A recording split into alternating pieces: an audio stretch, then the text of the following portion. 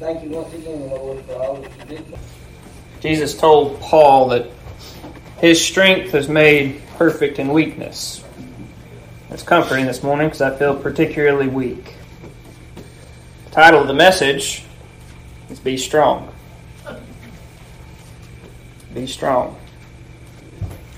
If you were to look in Numbers chapter 13, you'd see the account of the 12 spies who went to spy out the land. God had, through many signs and wonders, brought his people out of bondage in Egypt. Just completely blew Egypt apart. Decimated them every way you can think about. He did it in the most amazing way possible.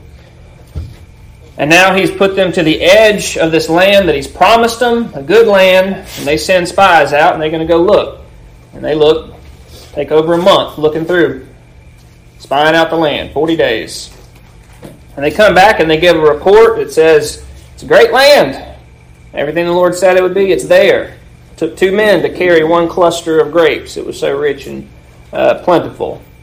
They came in Numbers 13 and said, nevertheless, in our language, but the people be strong that dwell in the land. The cities are walled and very great. Moreover, we saw the children of Anak there. Those are giants. And the Amalekites dwell in the land of the south, and the Hittites and the Jebusites and the Amorites dwell in the mountains, and the Canaanites dwell by the sea and by the coast of Jordan. Caleb stilled the people. He was one of the 12 spies. Stilled the people and said, let us go up at once and possess it, for we are well able to overcome it. Good advice. But the men that went up with him said, we be not able to go up against this people, for they are stronger than we. And they brought up an evil report of the land.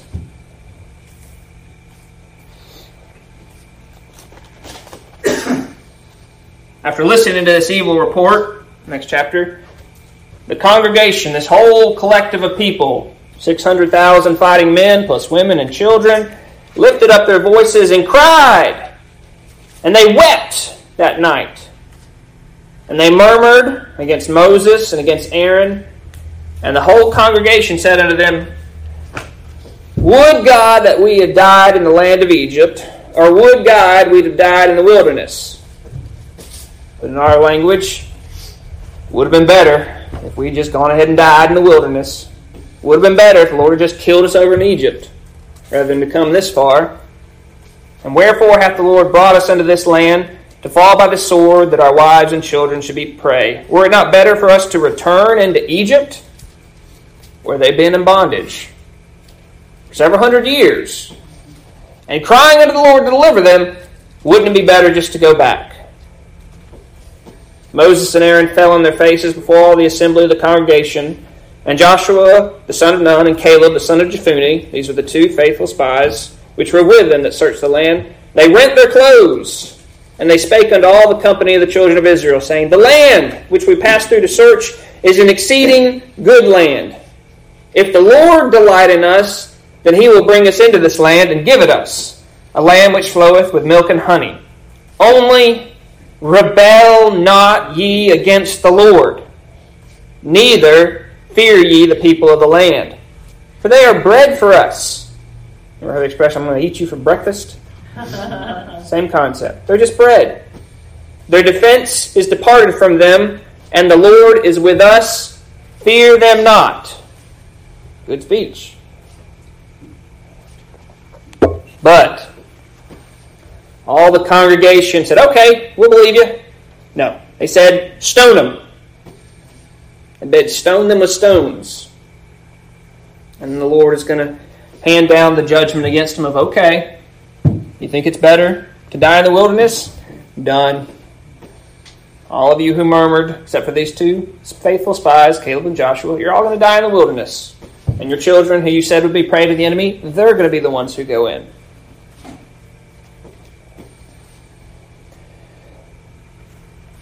This was a very blessed generation.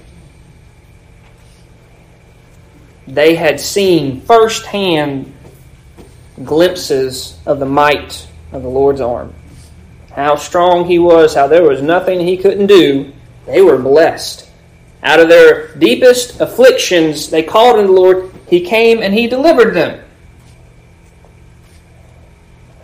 They were blessed. But this blessed generation is completely lost because of fear. They would die in the wilderness. It was a wasted generation. So if you fast forward to Deuteronomy, after the period in the wilderness, when all those that were alive, except for Caleb and Joshua and Moses at this point, have died off, now Moses is going to be speaking to the next generation. You have a strong, faithful leader giving words to the next generation. So this is Deuteronomy 11, 7 and 8. But your eyes have seen all the great acts of the Lord which He did. They were children, but they'd seen. Therefore shall ye keep all the commandments which I command you this day, that ye may be strong, and go in and possess the land whither ye go to possess it, and that ye may prolong your days in the land which the Lord sware unto your fathers to give them. Keep the commandments that you may be strong. It's good advice from one generation to give to the next. This solid, faithful leader is given this command, keep the commandments that you may be strong. Now, that word strong literally translates to fasten upon, to seize. Figuratively, it means to be courageous. But what are you fastening upon? Your own self? Your own strength? You're seizing, you're fastening upon to the Lord. And if you want to walk and be fastened to the Lord, you have to do His commandments.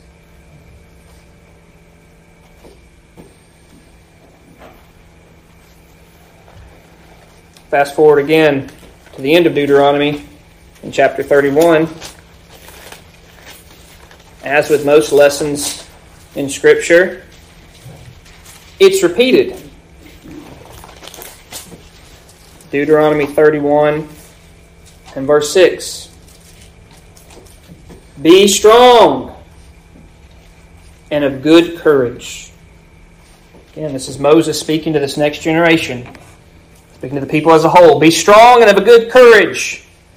Fear not, nor be afraid of them, enemies of the land. For the Lord thy God, He it is that doth go with thee. He will not fail thee, nor forsake thee. Strong, fastened to the Lord. Of good courage. Courage there means alert, steadfast, attentive. Be strong. Be of good courage. Not fearing or afraid. And that word afraid means like awe or dread. To be harassed in your mind. Most of these things are really talking about your attitude. Right? Your mental state. What are you focusing on? Are you focusing on the Lord? Are you steadfast in your resolve to focus on Him? Are you in awe and dread of what you see before you? The scary things of the world. Not fearing, not afraid, not in awe or dread. And He gives the reason why. You're not afraid for them. For. That's the reason. It's the explanation. You can say because. For the Lord thy God. Not just a God. Thy God. Possess it. He's yours. For thy God, He it is that doth go with thee. You're not alone. He will not fail thee, nor forsake thee. Now immediately after this, Moses is going to turn to Joshua, the man who's been tasked with being the next leader. I would not want to have been Joshua. I mean, can you imagine being the one who's responsible for taking this whole mass of people and following in Moses' shoes? Right? And Moses wasn't anything special. He was just a man. But the Lord used him miraculously over and over and over again. And you, Joshua, you gave a suggestion to Moses about getting some folks in trouble when they were prophesying out in the congregation when they didn't come like they were told, and Moses rebuked you. You don't see much else about Joshua other than the fact that he gave the faithful report. You don't see him doing miracles before this. So, from one leader to the next leader, he's going to give him some encouragement. He called Joshua and said unto him in the sight of all Israel. So publicly, he's telling him, be strong and of good courage. Sound familiar? For thou must go with this people unto the land which the fathers have sworn, which the Lord hath sworn unto their fathers to give them, and thou shalt cause them to inherit it. You've got a task to perform. You've got to go with them. And the Lord, He it is that doth go before thee. He will be with thee. He will not fail thee, neither forsake thee. Fear not, neither be dismayed. Okay? Not failing, not forsaking. It's the same advice, right? One leader to the people as a whole, one leader to the next leader. Same advice. Be strong and of good courage. The Lord's not going to fail thee or forsake thee. Well, that fail, that means to have his grip slacken, to abate, to draw back, to wax feeble, be idle. So you could think about this, the Lord not helping you by degrees, in part. As opposed to forsaking, which means to loosen, to relinquish, to leave, to abandon, letting it go as a whole. The Lord is not going to let you go altogether or by a little bit. He goes with you. Fear not, neither be dismayed. This dismayed means to be discouraged, to be broken down, to be brought to confusion.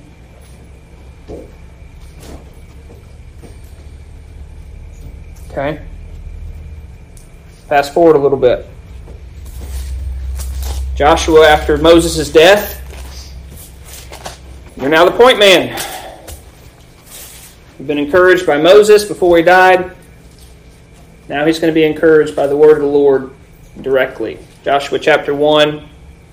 Now after the death of Moses, the servant of the Lord, it came to pass that the Lord spake unto Joshua, the son of Nun, saying, and we're just going to jump down to where he says, starting in verse 5. This is the Lord speaking. There shall not any man be able to stand before thee all the days of thy life. As I was with Moses, so I will be with thee. I will not fail thee, nor forsake thee. Be strong and of a good courage. For unto this people shalt thou divide an inheritance of the land which I swear to their fathers to give them. Only be thou strong and very courageous, that thou mayest observe to do according to all the law. Be strong and courageous, that thou mayest observe to do according to the law, which Moses my servant commanded thee. Turn not from it to the right hand or to the left, that thou mayest prosper whithersoever thou goest. This book of the law shall not depart out of thy mouth, but thou shalt meditate therein day and night, that thou mayest observe to do according to all that is written therein. For then thou shalt make thy way prosperous, and then shalt thou have good success. Have I not commanded thee? Be strong and of a good courage. Be not afraid, neither be thou dismayed. For the Lord thy God is with thee whithersoever thou goest.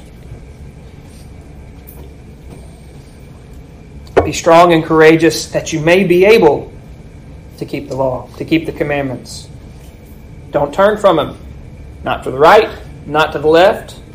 Have His Word, meditating on it day and night, that thou mayest prosper whithersoever thou goest. Now, we talked a little bit Wednesday night about what does it mean to prosper, what does it mean to success, what does it mean to be successful, to better oneself. This word prosper literally translates to be circumspect, which means to be intelligent. Meditating day and night on the word of the Lord and trying to follow His path, not to the left or the right, but straight down. You'll prosper. You will gain intelligence, wisdom. Now later, the verse beneath it, then shalt thou make thy way prosperous. Different word. This one means to push forward. Gives me the mental image of someone taking a plow across ground that's never been broken before. Are you making progress? Are you pushing forward down the path that the Lord's given you? Be strong and of good courage. So the word of the Lord, here the Lord speaking directly to Joshua. But it's His words that are encouraging him. You have the word of the Lord available to you to encourage you, to be strong, to seize the Lord, to be fastened upon Him, to be courageous, to be alert and circumspect, not going through this life like you're in a fog or a haze, distracted, but focused. A good soldier of the cross. That's probably pretty good encouragement for Joshua to receive that day when Moses is now dead. And you can imagine there had to have been some fear, some trepidation. And the word of the Lord came for him to not be afraid. Because the Lord, thy God, your God, Joshua, your God, individually, is with you and go with you. Do you know what happened after that? The people encouraged their young leader. It's the end of the chapter, verse 16. It's Joshua. The people answered Joshua, saying, all that thou commanded us we will do. Whither thou sendest us we will go. According as we hearken unto Moses in all things, so will we hearken unto thee. Only the Lord thy God be with thee, as He was with Moses. Whosoever he be that doth rebel against thy commandment, and will not hearken unto thy words, and all that thou commandest him, he shall be put to death. Only be strong and of a good courage. They're repeating the same message that the Lord gave to Joshua. Be strong and of a good courage. We're following. Be encouraged. So, this is a good thing to encourage your young pastor. This is a good thing to encourage your husbands, sisters, children to your fathers, children to your mothers, wives to husbands. Just because you're not on the top of the totem pole doesn't mean the person above doesn't need encouragement. You can encourage them in the Word to be strong, to be of good courage, fear not.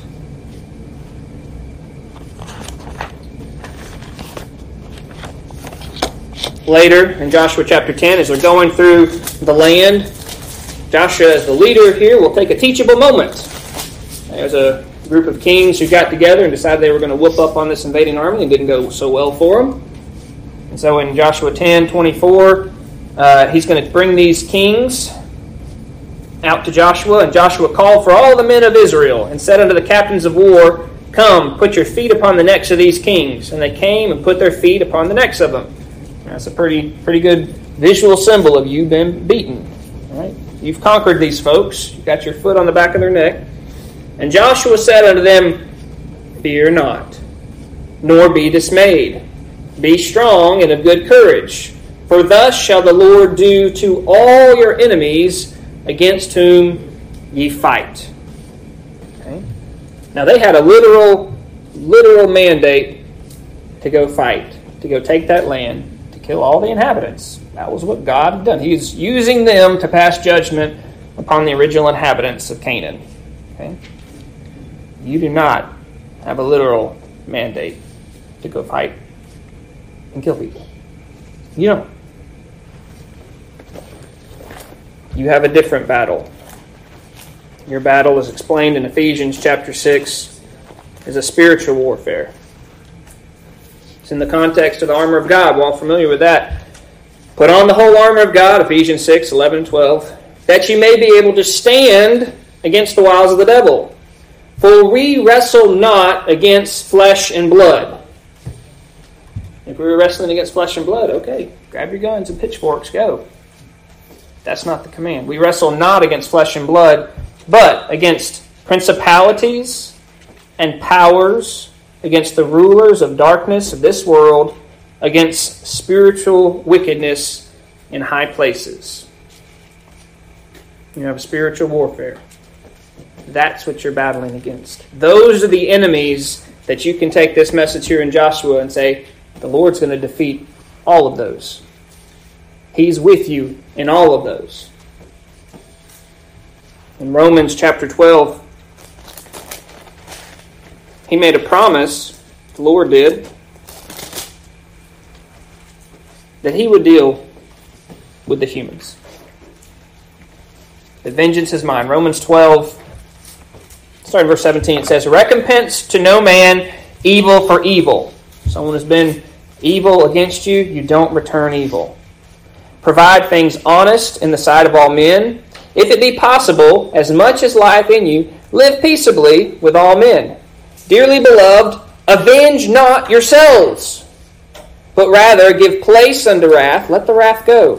For it is written, vengeance is mine, I will repay, saith the Lord. Therefore, if thine enemy hunger, feed him. If he thirst, give him drink. For in so doing, thou shalt heap coals of fire on his head. Be not overcome of evil, but overcome evil with good. So if you hear anyone trying to rally Christians to conquer and to rule and to take over, that's not coming from the Lord. It's not. Unless you're conquering, it's going to be conquering with good. And repaying every evil and slight with good. That's what we're called to do. And the Lord says, vengeance is mine. So, his enemies, all those that he didn't choose, the non-elect, the Lord's going to take care of it. They're described as being the enemies of the cross of Christ. But it's not your battle to fight. Your job is to stand fast, to fight your spiritual warfare, not to wage war against the flesh and blood. All right. Let's go back to the Old Testament and look at a few more examples.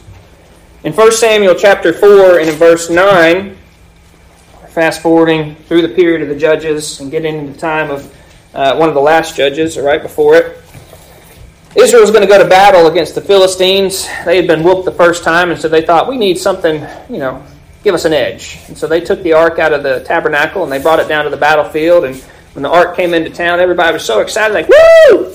They're hollering. And the Philistines heard it, and they knew what had happened, and they said, uh-oh, we're in trouble. Nothing like this has ever happened before. How are we going to defeat these jokers? And then listen to what the Philistines, these are the bad guys, right? This is what they say. Verse 9. It says 1 Samuel chapter 4, verse 9. Be strong, quit yourselves like men, O ye Philistines, that ye be not servants unto the Hebrews, as they have been unto you. Quit yourselves like men and fight. Okay? Being strong and quitting yourself like men. Well, we don't use the language to quit commonly. Here, it doesn't mean stopping. Don't stop being a man. It means to exist as a man. To be a man. To act manly. And it's funny about this Hebrew word man. In the Strong's it says, this is distinguished from the other one that's translated human because that one's more dignified. This is a less dignified word. This is more associated with like a tradesman, a herdsman, a cattleman, a man who gets things done, who accomplishes things with labor. He's used to putting in the effort and getting there. All right, it's compounded with a trade often, okay? Be strong, quit yourselves like men. Now you'd be saying, Brother John, I don't know if the Philistines are probably the best example for us to follow. Aren't they kind of relying on themselves? Apostle Paul would use a similar expression over in 1 Corinthians. 1 Corinthians chapter 16. He's closing out this letter to a church that's got a lot of problems. He is telling them how to address it. And so at the very end of 1 Corinthians chapter 16, verse 13 says, watch ye, stand fast in the faith, quit you like men, be strong. And 14 says, let all your things be done with charity. Watch, be alert, be circumspect, stand fast. Don't be thrown off by whatever's going on. Stand fast for the word. Quit yourselves like men. Be manly, even in the hard situations. Approach it with boldness and conviction rather than fear and trepidation. Be strong. Be fastened to the Lord. And let all your things be done with charity. Okay? Let's go back to the Old Testament and look at 1 Chronicles. 1 Chronicles chapter 22. King David is now old. And he's going to be giving advice to the next generation, his next leader, Solomon, who the Lord told him would build the temple. 1 Chronicles 22. Starting verse 7. David said to Solomon, "My son, as for me, it was of my mind to build a house unto the Lord my God. But the word of the Lord came, saying, Thou hast shed blood abundantly. Thou hast made great wars. Thou shalt not build a house unto my name, because thou hast shed much blood upon the earth in my sight. Behold, a son shall be born unto thee, who shall be a man of rest. And I will give him rest from all his enemies round about. His name shall be Solomon," which means peaceable. "And I will give him peace and quietness unto Israel in his days. He shall build me a house for my name. He shall be my son. I will be his father. I will establish the throne of his kingdom over Israel forever. Now, my son," David talking to Solomon here, "the Lord be with thee, prosper thee, and build the house of the Lord thy God, as he has said." 12. "Only the Lord give thee wisdom and understanding, and give thee charge concerning Israel, that thou mayest keep the law of the Lord thy God. May the Lord give you wisdom and understanding, that you may be able to keep the law of the Lord thy God. Then shalt thou prosper." Move forward. "Then shall you prosper, if thou takest heed to fulfill the statutes and judgments which the Lord charged Moses concerning Israel. Be strong, fasten to the Lord, of good courage, dread not, nor be dismayed." Dread is the same word used for fear in other places. And again, this dismayed means to be broken down, to be made prostrate, either by fear or by violence or confusion. Don't be dismayed. So this is good, godly counsel from a father to a son, from an old leader whose time is passing to a young leader. Not everyone has the privilege of that, and you can see that back in 1 Samuel chapter 30, but we don't know much about David's relationship with Jesse. It may just have been that David wasn't near him, and so he was not in a position to give advice and counsel the same way that David could give to Solomon. But David was often on his own, with many enemies who wanted to kill him. And it was long, hard years between being anointed and being made king, and then being made king not only over Judah, but over all of Israel. It wasn't just a stone and then, right? No, there was a lot more that went into it. But in 1 Samuel chapter 30 and verse 6, one of the worst times he's gone back to the town where he's staying in, where all his men, their wives and children have all been kidnapped. Every single one. The men who were understandably upset, they were talking about taking out their feelings on David and stoning him. David, also a little upset. His wives and kids are gone too. He had 2 wives who had been taken captive. Verse 6 says, "He was greatly distressed, for the people spoke of stoning him, because the soul of all the people was grieved, every man for his sons and for his daughters. But David encouraged himself in the Lord his God." You know what that word encourage means? To fasten upon, to seize, to be strong. Rather than looking at the misery of the situation, he focused on the Lord. He encouraged himself in the Lord. So maybe you don't have someone giving you a pep talk. You can still encourage yourself in the Lord. All right. Go later in 1 Chronicles We talked about things being repeated. Before David would pass away, he'd repeat his message to Solomon again. 1 Chronicles 28, verse 20. David said to Solomon his son, "Be strong and of good courage, and do it." Do what? Build the Lord's house. See last week's sermon.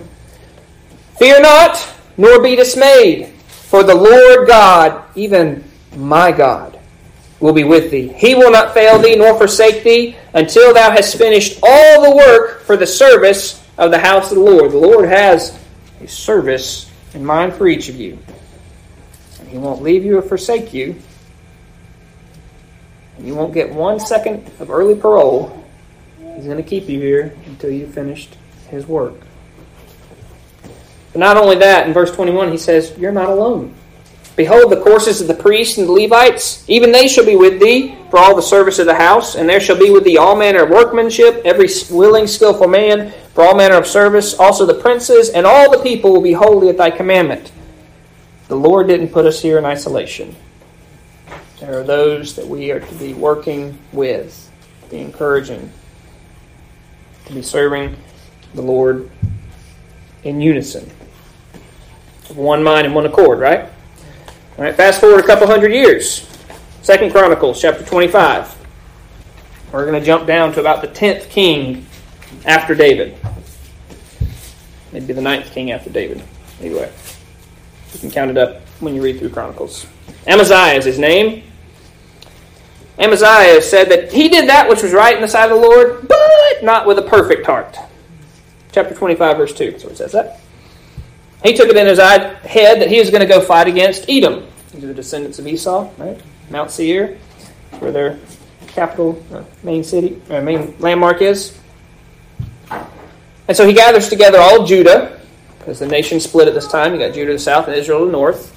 Israel to the north is just in gross idolatry. Judah less so at this point. So he's got 300,000 men. He says, that's probably not enough guys to go fight Edom. I'm going to hire some folks from up north. I'm going to pay 100 talents in order to have 100,000 men come and be mercenaries for me. Now it goes back to that talent message from last week about the 10 talents. So if 100 will buy you 100,000 men, you get the idea of how much value that Lord was trusting with those servants. Okay? So he's hired 100,000 men to come down for talents of silver. Okay?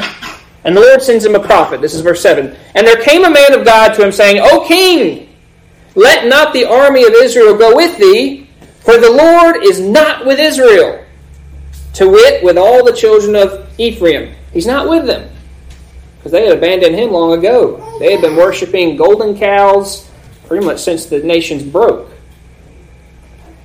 "But if thou wilt go," this is a warning, verse 8, "but if thou wilt go, do it. Be strong for the battle. God shall make thee fall before the enemy, for God hath power to help and to cast down." Okay? This is a different kind of be strong, right? He's saying if you're going to go down this path, the one that the Lord does not approve of, that He's not with you on, you better be strong for the battle, but don't be surprised if you're going to get whooped. Because the Lord is not with you.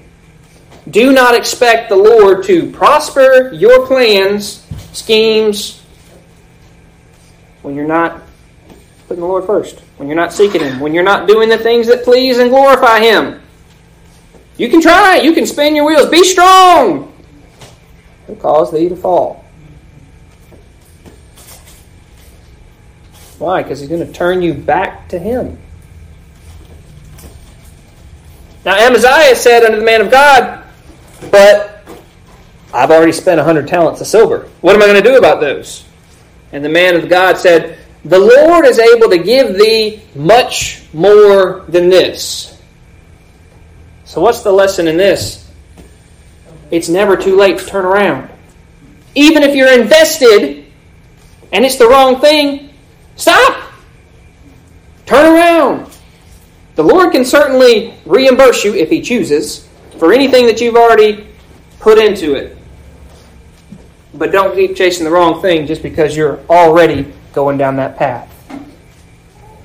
And that's what Amaziah did. He sent them home. Now, it didn't turn out very well because that army, they're so irritated because the 100 talents was kind of like the retainer fee. What they were really going to make the money on was on the spoils. They were going to fight and they were going to get to pillage and plunder. Well, they didn't get the pillage and plunder part, and so they decided on the way home that they would pillage and plunder some cities in Judah. And Amaziah has other issues that won't be time for that this morning, but I want to look at one other spot this morning. This is Isaiah chapter 35. All right? We've been kind of doing a tour through the Old Testament this morning. That's okay. It's good for you. It's good for me. But we're going to camp here on Isaiah 35. The remainder of our time. However many hours that is. I'm going to read through it once. And then we're going to go back through and try to make a few comments. Isaiah chapter 35. The wilderness and the solitary place shall be glad for them. And the desert shall rejoice and blossom as the rose. It shall blossom abundantly and rejoice, even with joy and singing. The glory of Lebanon shall be given unto it, the excellency of Carmel and Sharon. They shall see the glory of the Lord and the excellency of our God. Strengthen ye the weak hands, confirm the feeble knees. Say to them that are of a fearful heart, be strong, fear not. Behold, your God will come with vengeance, even God with a recompense. He will come and save you. Then the eyes of the blind shall be opened, the ears of the deaf shall be unstopped. Then shall the lame man leap as a hart, and the tongue of the dumb sing. For in the wilderness shall waters break out, and streams in the desert. And the parched ground shall become a pool, and the thirsty land springs of water. In the habitation of dragons, where each lay shall be grass with reeds and rushes. And an highway shall be there, and a way, and it shall be called the way of holiness. The unclean shall not pass over it, but it shall be for those, the wayfaring men. Though fools shall not err therein, no lion shall be there, nor any ravenous beast shall go up thereon, and it shall not be found there. But the redeemed shall walk therein, and the ransomed of the Lord shall return, and come to Zion with songs and everlasting joy upon their heads. They shall obtain joy and gladness, and sorrow and sighing shall flee away. All right, there's a lot of mental word pictures in this chapter. I'm going to try and break those out a little bit, hopefully give a little bit more clarity to them. But I hope that by the end of this, you're rejoicing as much as I was the first time I read this week. Your first scene in your head is I want you to picture a place out in the woods, the wilderness, not even woods, a desert. No people. All alone. It's a solitary place. No food, there's no water. Imagine harsh wind, sand blowing, whatever.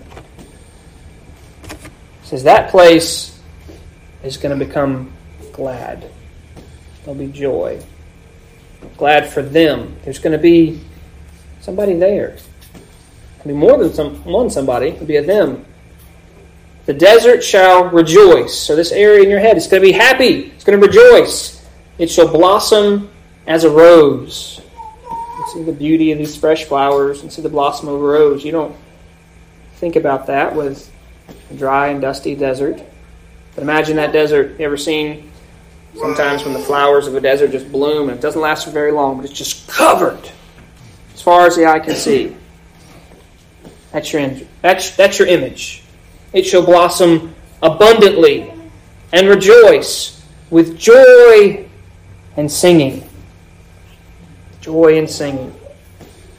The glory, all right, we're going to get 3 different locations And each of these is going to be describing the best of the best. Okay? The glory of Lebanon. Lebanon had the best woods. The cedars, they were world-renowned. That's what the temple was built out of, and it was the best. It be given, the glory of Lebanon shall be given unto it. This wilderness, this desert place, this place that nobody would have looked at, that was ugly, that had nothing, the glory of Lebanon is going to be there.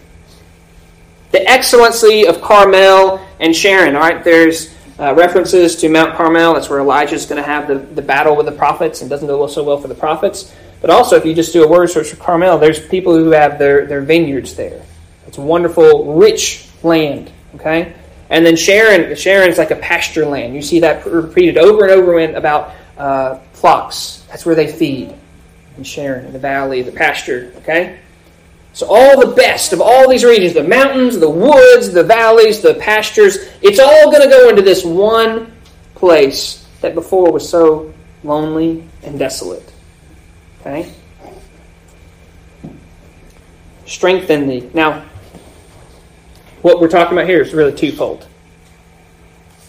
One is describing the world right before Christ enters. Okay? You've got this period of silence. There's no prophets. You've got just a place where Jesus comes in that's not looked for. I mean, John the Baptist started the ministry in the wilderness. And from there, the Lord is going to come. He's going to start His church, and it's going to grow and blossom in just an amazing way that never would have been expected. So that's one aspect as we look through that. That would be what Jesus did through that. But second is what Jesus did in you individually. When you're dead in trespasses and sins, you're the desert. You have no life. A dry and arid land, all alone. And yet, when He does come, the Holy Spirit regenerates you and gives you life, and then it's like this blossoming land. All the best has been given in you and dwells within you. The glory of Lebanon, the excellency of Carmel and Sharon, these wonderful, the best of the best of the best, has been put in you. There's blossoming, there's joy, there's singing, where you had no occasion for joy or singing beforehand. Now you do. And it gives a command. Strengthen ye the weak hands. Confirm the feeble knees. Strengthen means to fasten upon. The weak is that slack, that loose grip. Give them strength. Confirm the feeble knees. Confirm means to give courage. Give courage. And the feeble literally means tottering or wavering. One who's about to fall. How do you do that? Say unto them that are of a fearful heart. Fearful heart means liquid, like it's melted. And their heart's melted within them. The fearful heart say, be strong. Be strong. Fear not. Why? Behold, look, know this. Your God will come. Your God will come with vengeance, even God with recompense. He's going to repay. He'll repay His children for Christ's righteousness, and He'll repay everyone else for their own wickedness. He's going to come. You need encouragement? The Lord's coming. Behold, your God will come. Not only that, He will come and save you, deliver you, set you free. When He came and He blossomed that desert within you, He set you free from being a slave to sin. And one day He'll come and set you free from this sin-cursed body.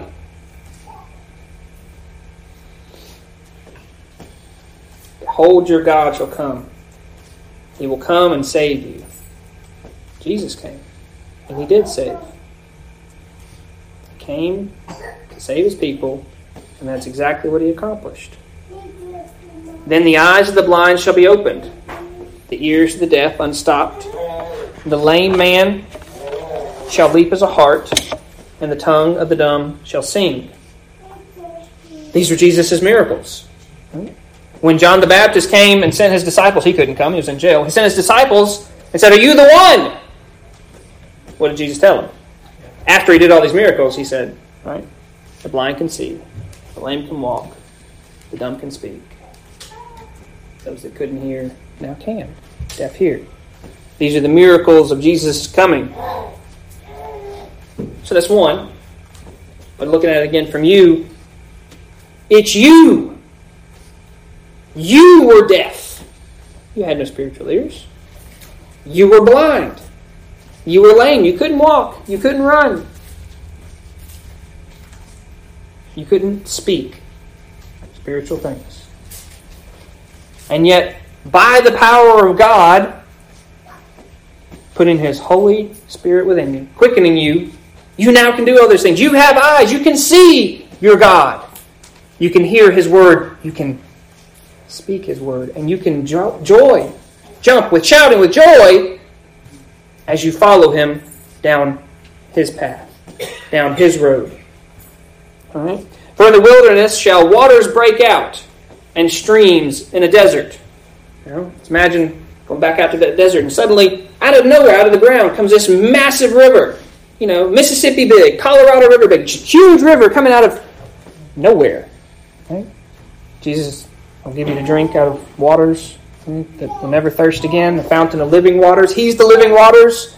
All those imagery that's in the New Testament, it was given back in the Old Testament, pointing to that provision that only He can provide. If you're out in that desert, you're hanging out for more than 30 minutes, water's really going to be important to you. Right? Well, if anybody's ever been out hiking and suddenly you're far from the car and you've run out of water, you never realized how much you care about water. We're all spoiled. We rarely have to think about that. But that is a very, very powerful illustration about the provision of our Lord. It's an everlasting fountain. You'll never thirst. You'll never lack from His supply.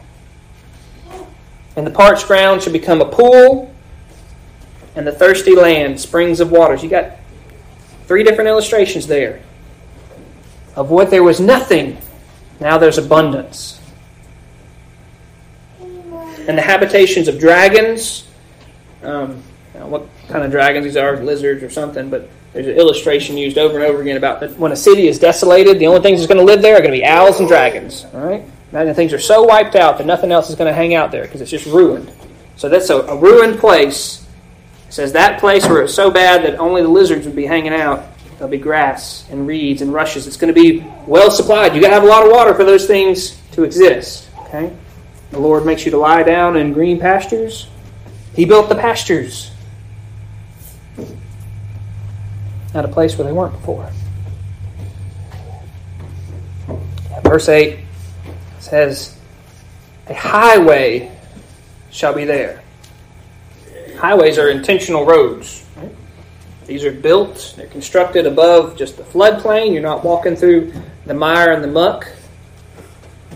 A highway shall be there. A way, a path. And it should be called the way of holiness. This path is, in one sense, Jesus Himself.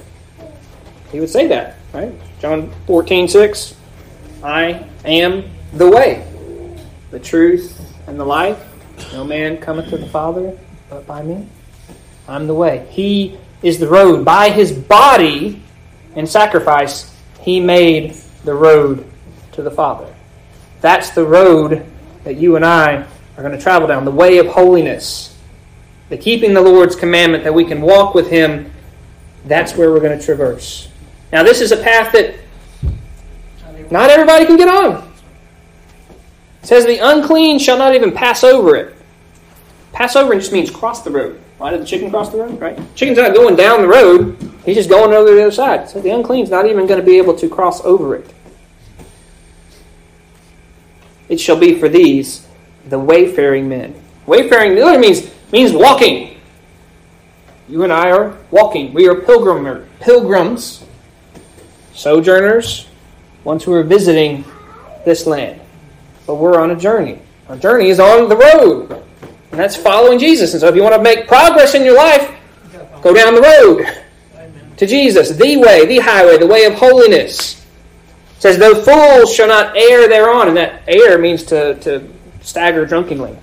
The fools are the perverse. They're not going to be there on the way. The unclean shall not pass over, the fool shall not err therein. No lion shall be there. Lion's often used as a type for Satan himself. And like a ravening lion, he desires you. He can't get you. He cannot defeat you. He can discourage you from off the road. He can turn your eyes so that you're going to go off the road yourself. But he can't come up there and get you. He's a defeated foe. No ravening beast. That ravening means violent. That beast just means living thing. So there's no violent living thing that can harm you thereon. It shall not be found there, but the redeemed shall walk therein. You know what redeemed mean? Redeemed mean you were bought back. That's what redeemed mean. You were bought back. So it describes you there as being redeemed, the holies, way of the holies, the wayfaring walker, the redeemed walk thereon, and the ransomed. The ransoms are those who have been severed from their bonds. They've been released. The image of this is you're a bunch of captives, bound in sin and chains, and you've been set free. And you who have been paid for, slaves, he's paid the price. Your chains have been removed. You are now walking home. Everything you see around you is not home. This is just along the path to get to your home, where the one who purchased you resides. You've been set free to return home. And how are you returning? Come to Zion. Zion, it's the mountain of God, right? It points to heaven itself. How are you returning? With the mully grubs and the everlasting frustrations? Right? No. Complaining about the blisters on my feet and how the sun's too hot and just... You've been set free! The real problem in your life has been solved. And so you're returning down the road, returning to your home with songs. And everlasting joy, listen to where that is, upon their heads. Ever wondered about what these crowns are that will be given? I think that's a pretty good definition of the crown that you wear right now. You've been made a king. What's your crown? You have a crown of everlasting joy upon your head. The ransom of the Lord shall return, not may, not might, but they shall return and come to Zion. You'll make it. Along the way, come with songs and everlasting joy upon their heads. They shall obtain. Obtain means to reach, hold, possess, joy, and gladness. Joy, exceeding gladness, pleasure. Gladness means cheerfulness. Specifically, welcome. You'll obtain joy, gladness, and a warm welcome when you get to your destination. And not only are you getting these great things, there'll be some things that leave. Sorrow and sighing. Sorrow, that's all affliction. Every last bit of it. And sighing, that's your groaning. Your mourning. It will flee. That flee means to vanish. It will vanish away. What is my hope for you this morning? Be strong. Be of good courage. We didn't serve the Lord like we needed to last year. He gave you another shot. You may not get the whole year. You got today.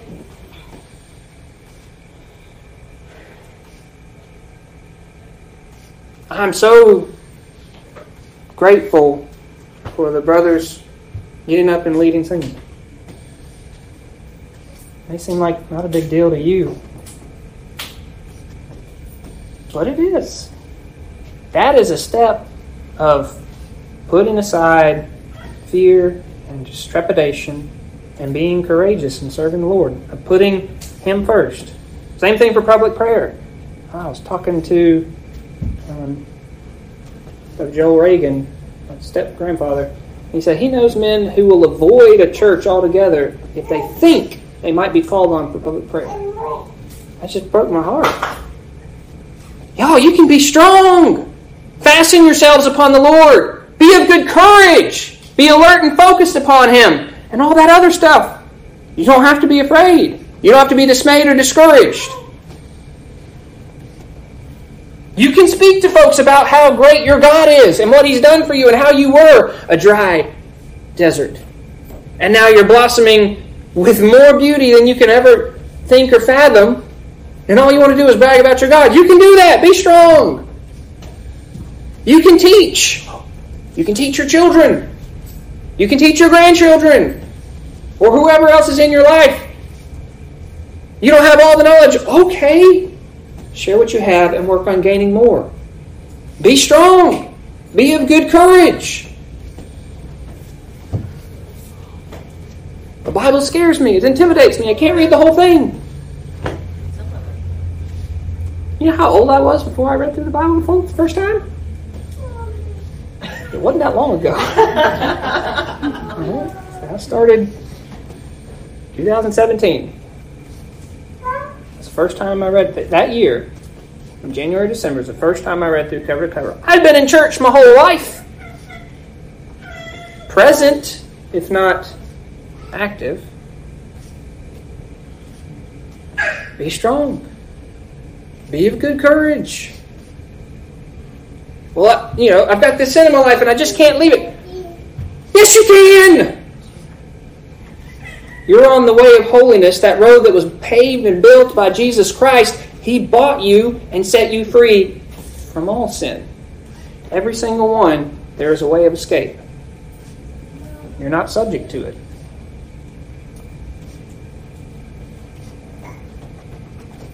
Be strong. Be of good courage. Fasten yourselves to the Lord. Courage means alert, consciously. This is not just a haphazard thing. This is a focus. What do you build your day around? Most of it, if you're working, you build your day around work, right? And then you plug in things after it. What if I challenge you to redesign your day by building it around God? You can do your schedule for the day, but start with the areas where you know this is something I need to do to serve the Lord this day or every day. Have my time of personal prayer. Have my time of reading my Bible. Have my time of where I'm going to deliberately reach out to members in the church and try to encourage them. I'll do the things that I need to do as well, but when something has to get missed, it shouldn't be the things of the Lord. It's not low on the totem pole. It comes first. Thank you all for your time.